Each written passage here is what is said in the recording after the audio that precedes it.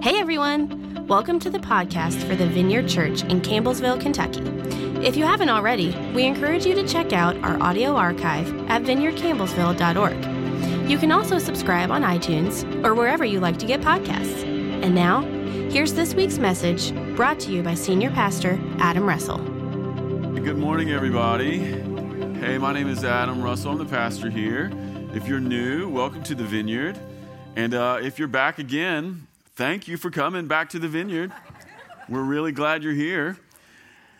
Hey, what we want to do this morning is we're going to continue our Advent series.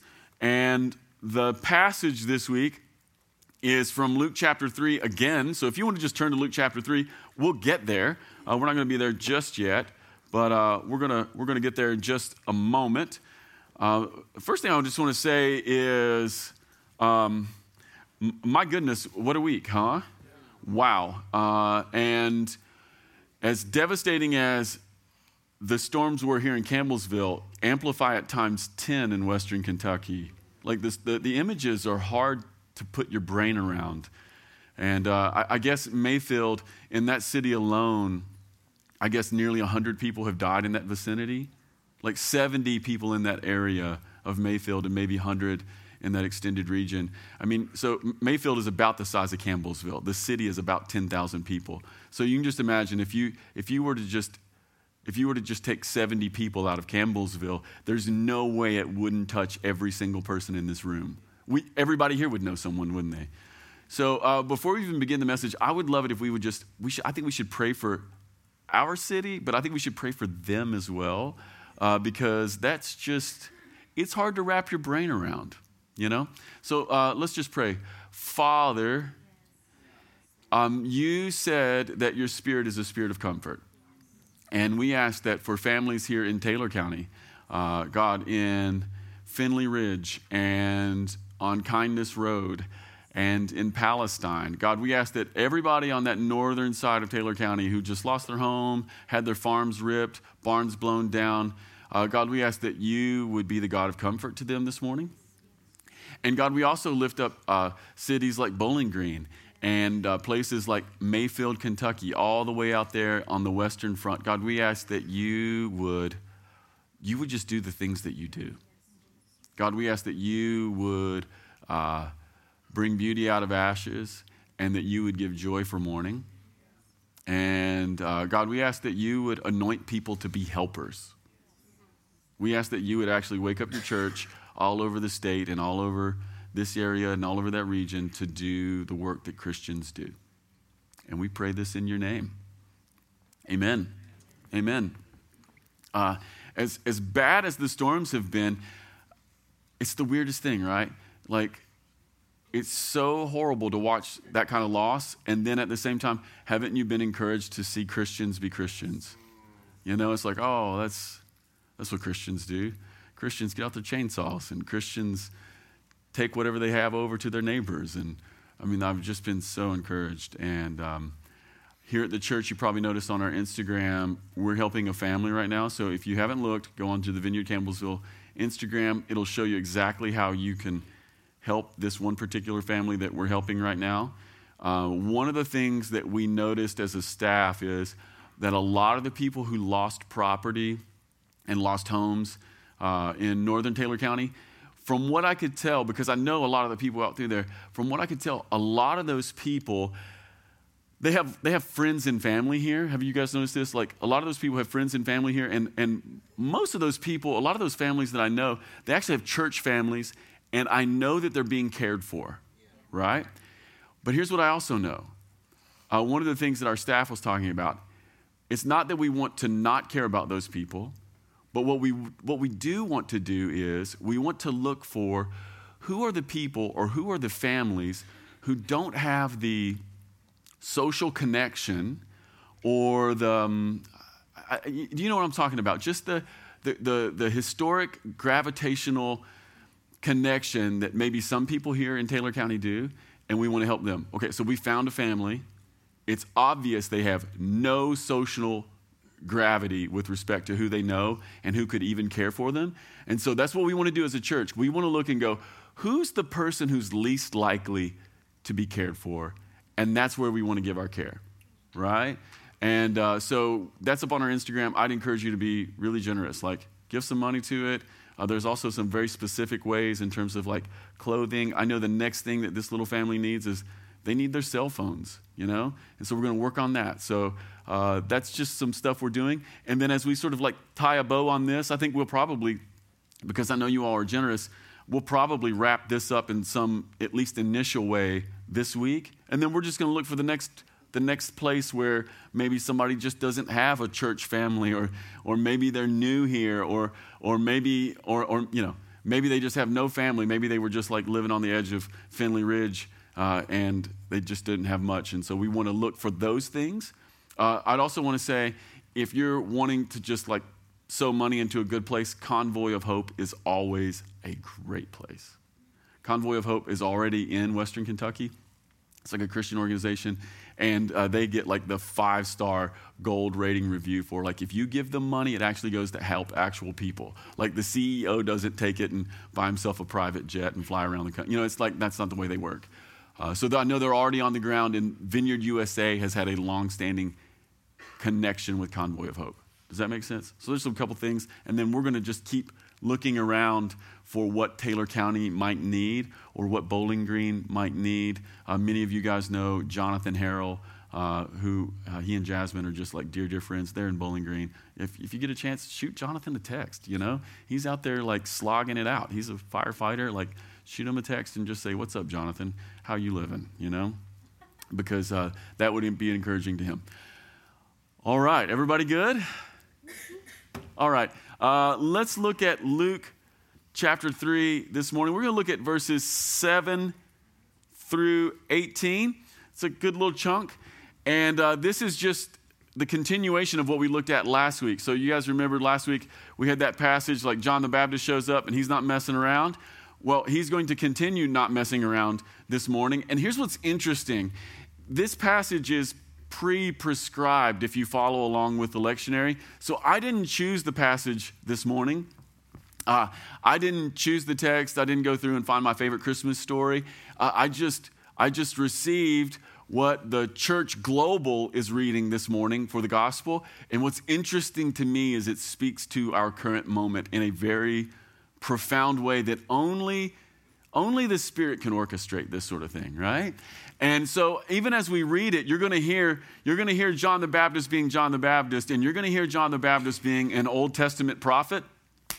Like, he's not messing around. But right in the middle of this passage is like a word for us. I'm going to try to just maybe highlight that word, and we're probably not going to do much else this morning. Is that okay? Yeah, I don't want to talk. I've been talking a lot. So let's read this passage this morning. This is John the Baptist. It says, when the crowds came for John to baptize, for baptism, I read. I'm going to have a drink of water. When the crowds came to John for baptism, Bobby, can we just edit that other part out? I don't want people thinking I'm stupid on the... No. He said, "You brood of snakes, who warned you to flee God's coming wrath?" Y'all want him to be your pastor? "Prove by the way you live that you have repented of your sins and turned to God. Don't just say to each other, 'We're safe because we're descendants of Abraham.' That means nothing. For I tell you, God can create children of Abraham from these very stones. Even now, the axe of God's judgment is poised, ready to sever the roots of the trees. Yes, every tree that does not produce good fruit will be chopped down and thrown into the fire." And the crowds asked, "What should we do?" I love this. John replied, "If you have 2 shirts, give one to the poor." Isn't this amazing? This is the word from the Spirit to us today. Hey, if your house gets blown down, what should you do? Well, if you have some stuff, you should give it to the one who doesn't, right? That's literally what the Spirit is saying to us. If you have 2 shirts, give one to the poor. If you have food, share it with those who are hungry. And even corrupt tax collectors came to be baptized, and they asked, "Teacher, what should we do?" He replied, "Collect no more taxes than the government requires." It's a low bar. I was like, I read that this week and I thought, wow, this is very low, John. Can we amend that? "What should we do?" asked some soldiers. And John replied, "Don't extort money or make false accusations, and be content with your pay." And everyone was expecting the Messiah to come soon, and they were eager to know whether John might be the Messiah. And John answered their questions by saying, "I baptize you with water, but someone is coming soon who is greater than I am, so much greater that I'm not even worthy to be his slave and untie the straps of his sandals. He will baptize you with the Holy Spirit and with fire.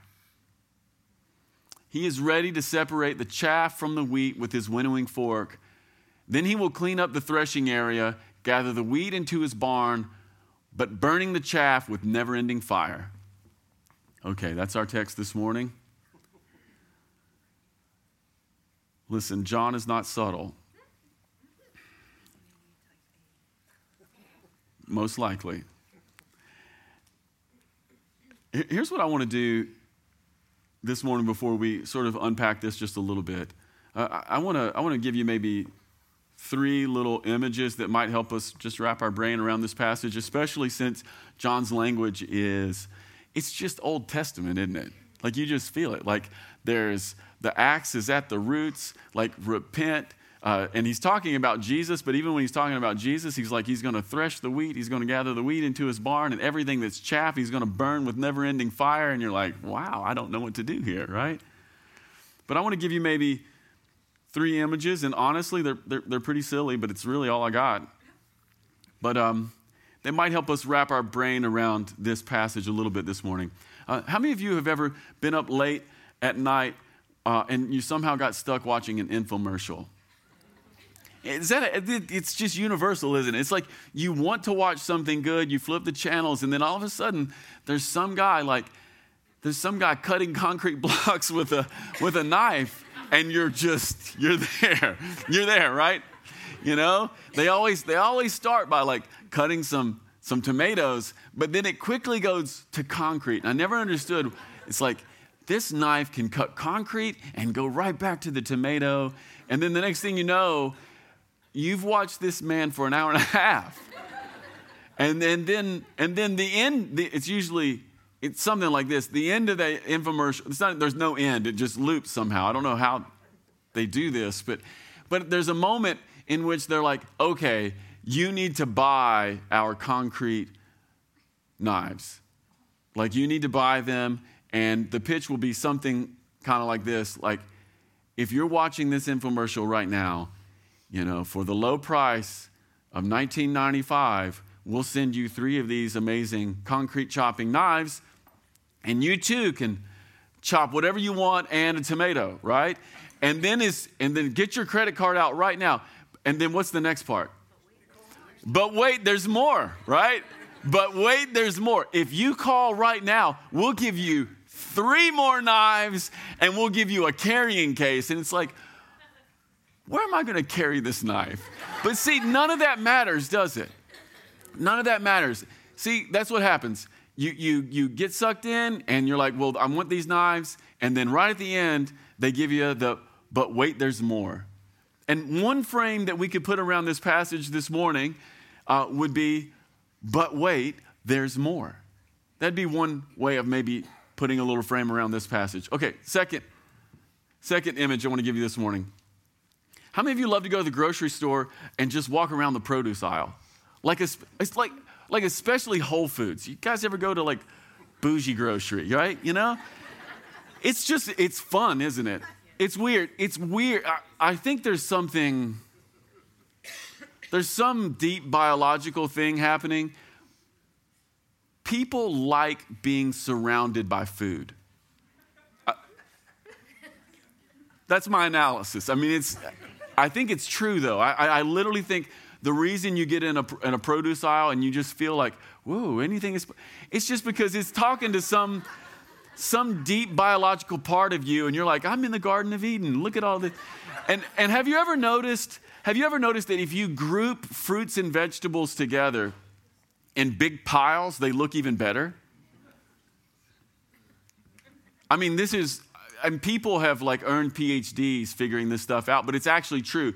Like if you take an orange, like one orange by itself, it's pretty cool. But if you put it with 100 oranges, it's like, it does something inside. It's like, I mean, I haven't eaten an orange in a week and I want one. And apples in particular, don't you love like the apple section? You know, you got your Gala apples, you got your Pink Ladies, and you got your Honey Crisps. And they're all buffed, aren't they? They put wax on them and they're, for real, they do. I mean, like you think, like they're tricking us with all this. And then you get your little plastic bag and you somehow get it open. And you put some Honeycrisp apples in there, and they're so beautiful, right? And then you take them home, and then you get them home. You're like, I'm going to have an apple, and then what's the next thing you do? You wash that apple. And here's why you wash that apple. I mean, I don't know if you've ever thought about this. Think about how many grubby hands have touched that apple. Like it looks so good, doesn't it? But think about how many booger-picking third graders have. That's what I think about. Like there's just some third grader and he's had both his hands up his nose and he's had them all over your Pink Ladies, right? Like he's touched your Galas and you better wash them.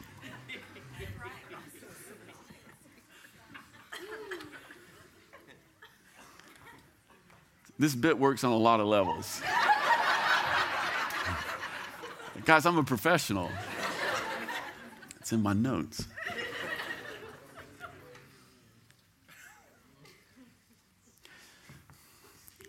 You wash it. It looks good, but it needs cleaned up, right? Like on the outside, it looks okay, but it needs cleaned up. It's not fit for human consumption, right? I mean, who knows what's on that apple? Okay, one more. How many of us have ever gotten ready for some kind of race? You know? I mean, I think Joey had a race yesterday. Joey, did you have a race yesterday? It was a slog fest, right? How much mud was there? Way too much, yeah. How many of you ever signed up for a race and you're like, you know what, I'd really like to run this race, but in order to run this race, I probably ought to train for this race. And so, you know, maybe you're going to run a half marathon, and so you're like, well, I'm going to start by running 2 miles, and so you go out and run 2 miles, and you feel terrible. Then you get out the next day, you run 2 miles, you feel terrible. And you keep doing this, and then finally 2 miles doesn't feel so bad, and then you move it to 3, and then you go to 4, and then maybe you get to 6, and then, you know, a few days before the race, you run 10, and you're like, well, if I can run 10, I can run a half marathon, and you're basically ready. And then you go to the race, and you find out that running the half marathon is hard. It's like really hard. It's like, wow, I'm pushing myself maybe further than I've ever pushed. But all the preparation you did before made way for you to be able to do or to receive the experience of the race day. Does that make sense? Anybody ever done that? I think some people here have. I think, Justin, you ran like 19 miles last weekend, right? Yeah. Bubs ran, 19 miles in the mountains at the Red River Gorge, right? But what did he do? He would go out to the lake and he would run 10 or 12 miles out there running up and down the hills. And the experience of running 12 miles up and down at Green River Lake, it made a way for him to receive the experience of running 19 in the Red River Gorge. That'd be another way of thinking about today's passage. 3 different lenses. They help us get a hold of the passage. John the Baptist, he's in full Old Testament prophet mode. He's calling people to repent. And we sort of talked about that last week. It's one of those things we never outgrow, right? And repent is just a word that means change the way you think or update your thinking, update your software. That's the way I've been thinking about it lately. Update your thinking. But notice that when he's giving this message and he's not mincing words, he's like, you kind of need to do this because if you don't produce the fruit of repentance, like there's just an axe coming and there'll be nothing left of your life. And it causes people in the crowd to bring up all kinds of questions. And the people are asking him, well, what should we do? Which is the best question, right? Like, well, okay, that's great. I received that, John. What should we do?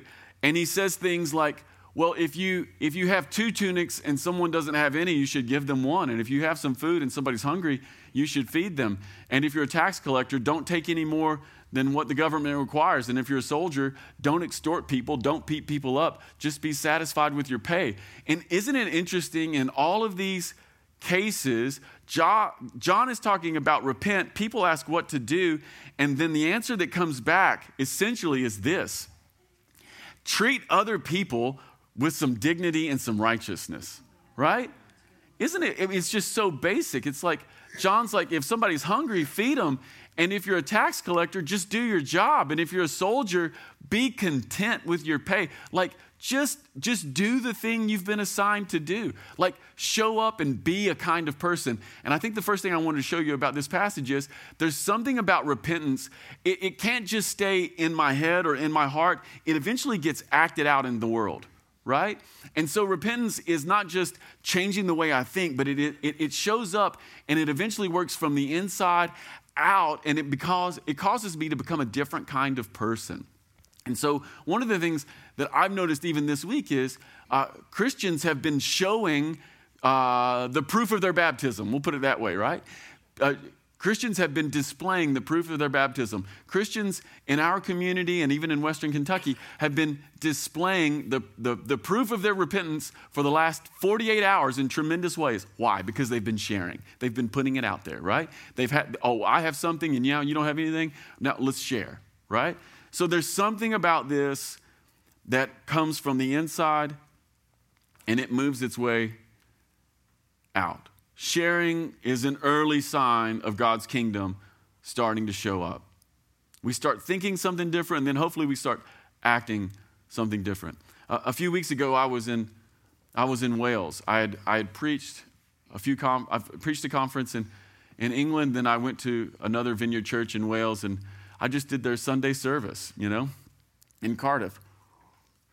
And people were getting baptized, and I'm supposed to preach or whatever.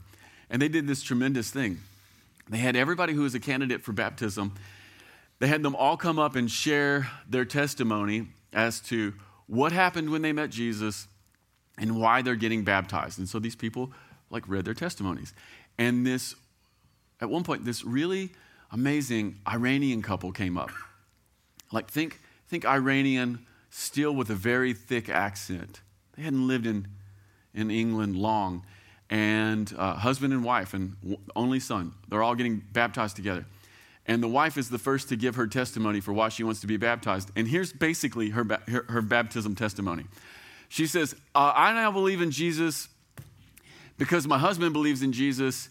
And when he started believing Jesus, well, she said, he used to be really mean, and he used to be really he had no hope in his life, and he was very critical. And then he met Jesus, and I didn't want anything to do with Jesus, and he became kind, and he became full of hope, and he had a vision for his life. And she said, when I saw that, I became a Jesus person. Okay, now I was supposed to preach after that, right? I'm like, why am I here? Bring Amir back up here. You guys just tell this story again, because this is literally everything you need to know.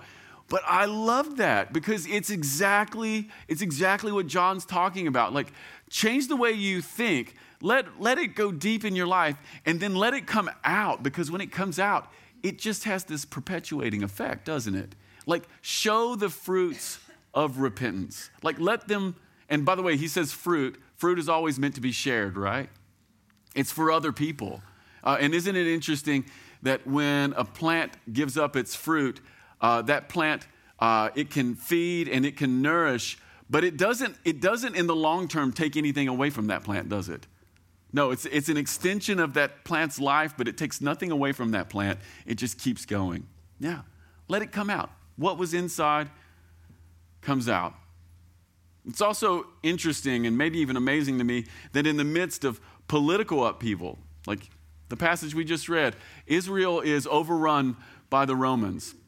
The land promised to them by God, the land of Abraham, Isaac, and Jacob, is now the land of Caesar. And it's interesting then in a moment of political upheaval and being ruled by foreign powers, John doesn't show up as a prophet and say, well, now's the time to take up arms. You know, John doesn't show up and say, you know what we need to do now? Now's the time to protest. Instead, what John says, he says this: now is the time for our mind to change. And here's what it means. It means let's begin to anticipate God's kingdom. And here's how we do that. We start sharing with other people. It's like, what? What is the real revolution? You know, is it getting rid of the Romans? Is it making the government the way I want it to be? Or is it letting God's government start to rule in my life? That's what John says. So the real revolution isn't what happens in Washington. The real revolution is never what happens in Frankfurt. The real revolution is what is happening in my mind and what is happening in my heart, and can anyone see it toward my neighbor? That's the real revolution. Do your job honestly. Be content with your pay.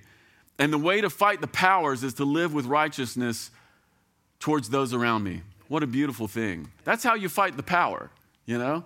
That's how you do the thing that changes the world. And I want to say what a beautiful thing it is to see so many people get up and help their neighbors this week. One of the things that I've realized is people want to share.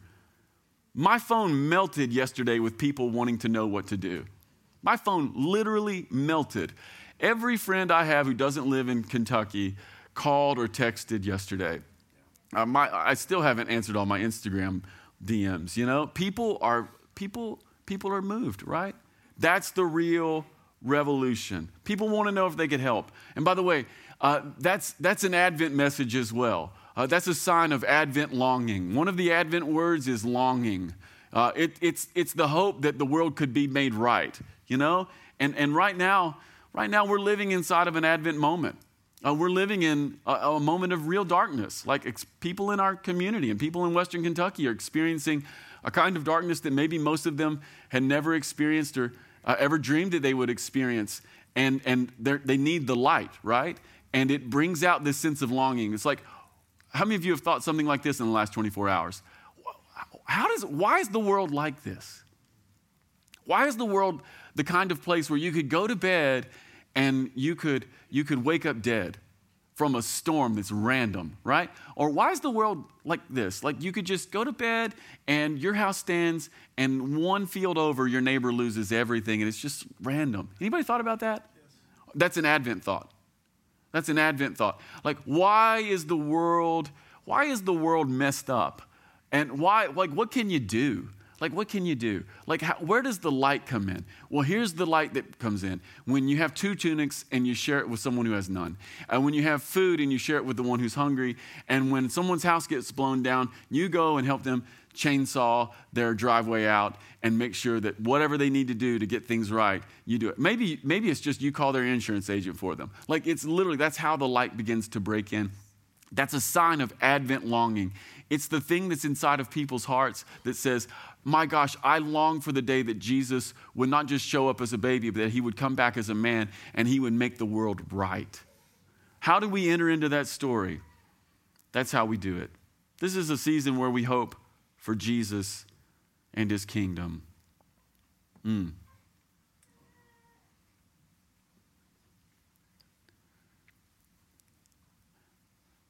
Here's where we want to go this morning to wrap this up.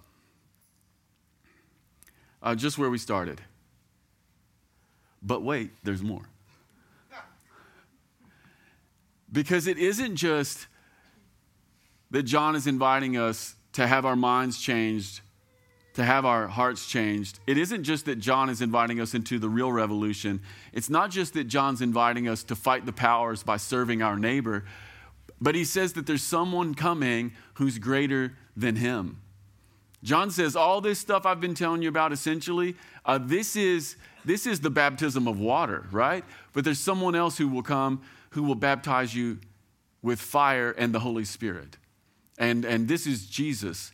And part of what we see this morning is that if you will lay hold of the kingdom longing, if you will lay hold of the kingdom way, if you will begin to see your neighbors and begin to care for your neighbors, if you will do your job with righteousness, if you will be content in some way in your life, if you will begin to look toward other people, there's something about that opens you up for this other experience, which is to meet Jesus, who is the one who baptizes with the Spirit and with fire. It's like if you run 12 miles at Green River Lake, you'll be ready to run 19 in the Red River Gorge, you know? If you go and buy your Gala apples that look so good, you will meet the one who will wash them and make them truly good. If you will put your lot in, you will not just receive what you thought you would receive, but you'll receive the more that's in Jesus. And it's the baptism of fire, and it's the baptism of the Spirit. And here's what's really, really interesting. I didn't have Cody bring it up this morning, and it's totally fine. But the next passage in Luke chapter 3 is the actual baptism of Jesus. Because I want to talk to you just for a moment about the baptism of the Spirit and the baptism of fire. Because we hear baptism of the Spirit or we hear baptism of fire, and we go, well, that sounds a little scary, right? I mean, Jesus has a winnowing fork. He's going to pull in the wheat. He's going to burn the chaff with unquenchable fire. So we might want to know, like, what is this baptism of fire? Do I even want it, right? Here's the baptism of fire. It actually happens in the next passage. The next passage is Jesus goes out to be baptized by John, right? So Jesus goes and receives the baptism of water from John. But what happens when Jesus comes out of the water? The Spirit comes down on him, right? And then there's this other thing that happens. Jesus' Father speaks from heaven, and what does he say? This is my Son, what? He makes me happy, right? And what we see even in this moment in the life of Jesus is that is the baptism of the Spirit. That is the baptism of fire. The baptism of fire and the baptism of the Spirit that Jesus comes to bring is the knowledge in your heart and in your life that you are deeply and forever loved by God, that you are embraced by your heavenly Maker. And here's what's crazy.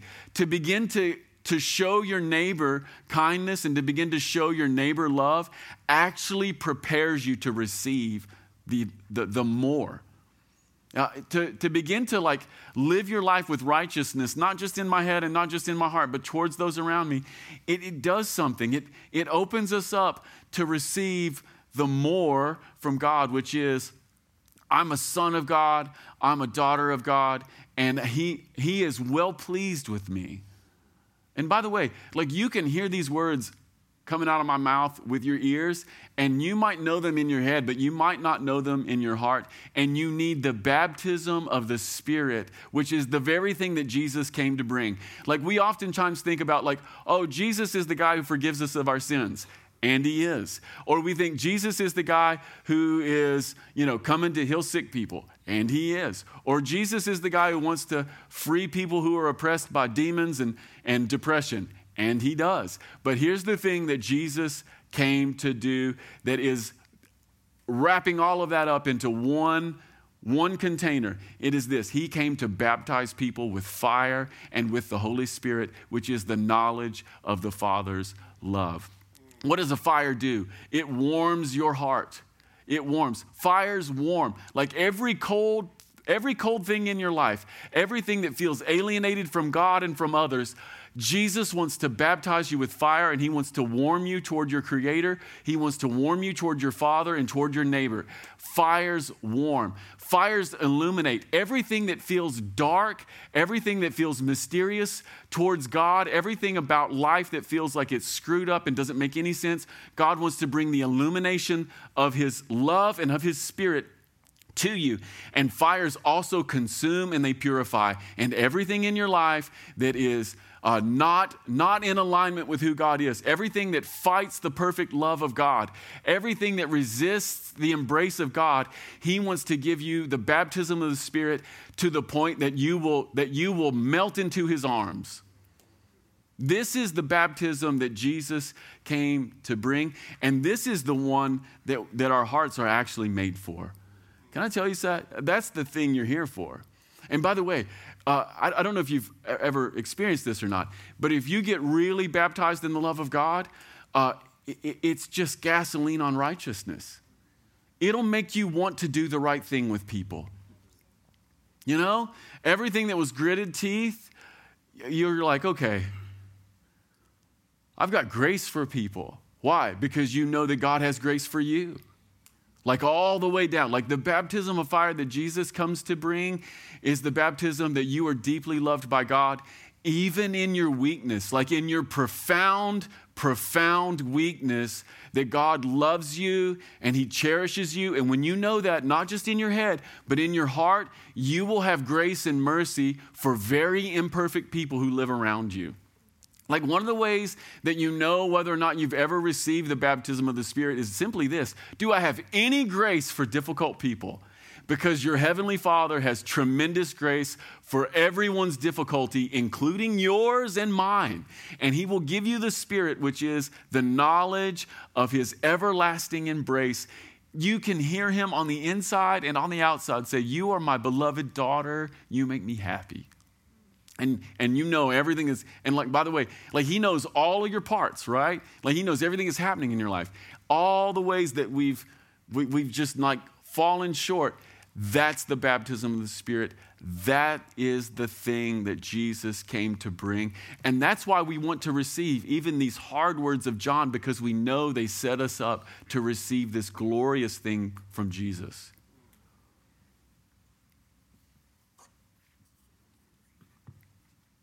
I think that's what I came to say. I think that's what I came to say. All right, so if you're on the band this morning, come on up. If you are in the room, stand up. We want to just take a moment that the Spirit might touch us. Thanks again for stopping by the podcast of the Vineyard Church in Campbellsville, Kentucky. If you'd like to keep up with what's happening at the Vineyard, you can follow us on social media. Until next time.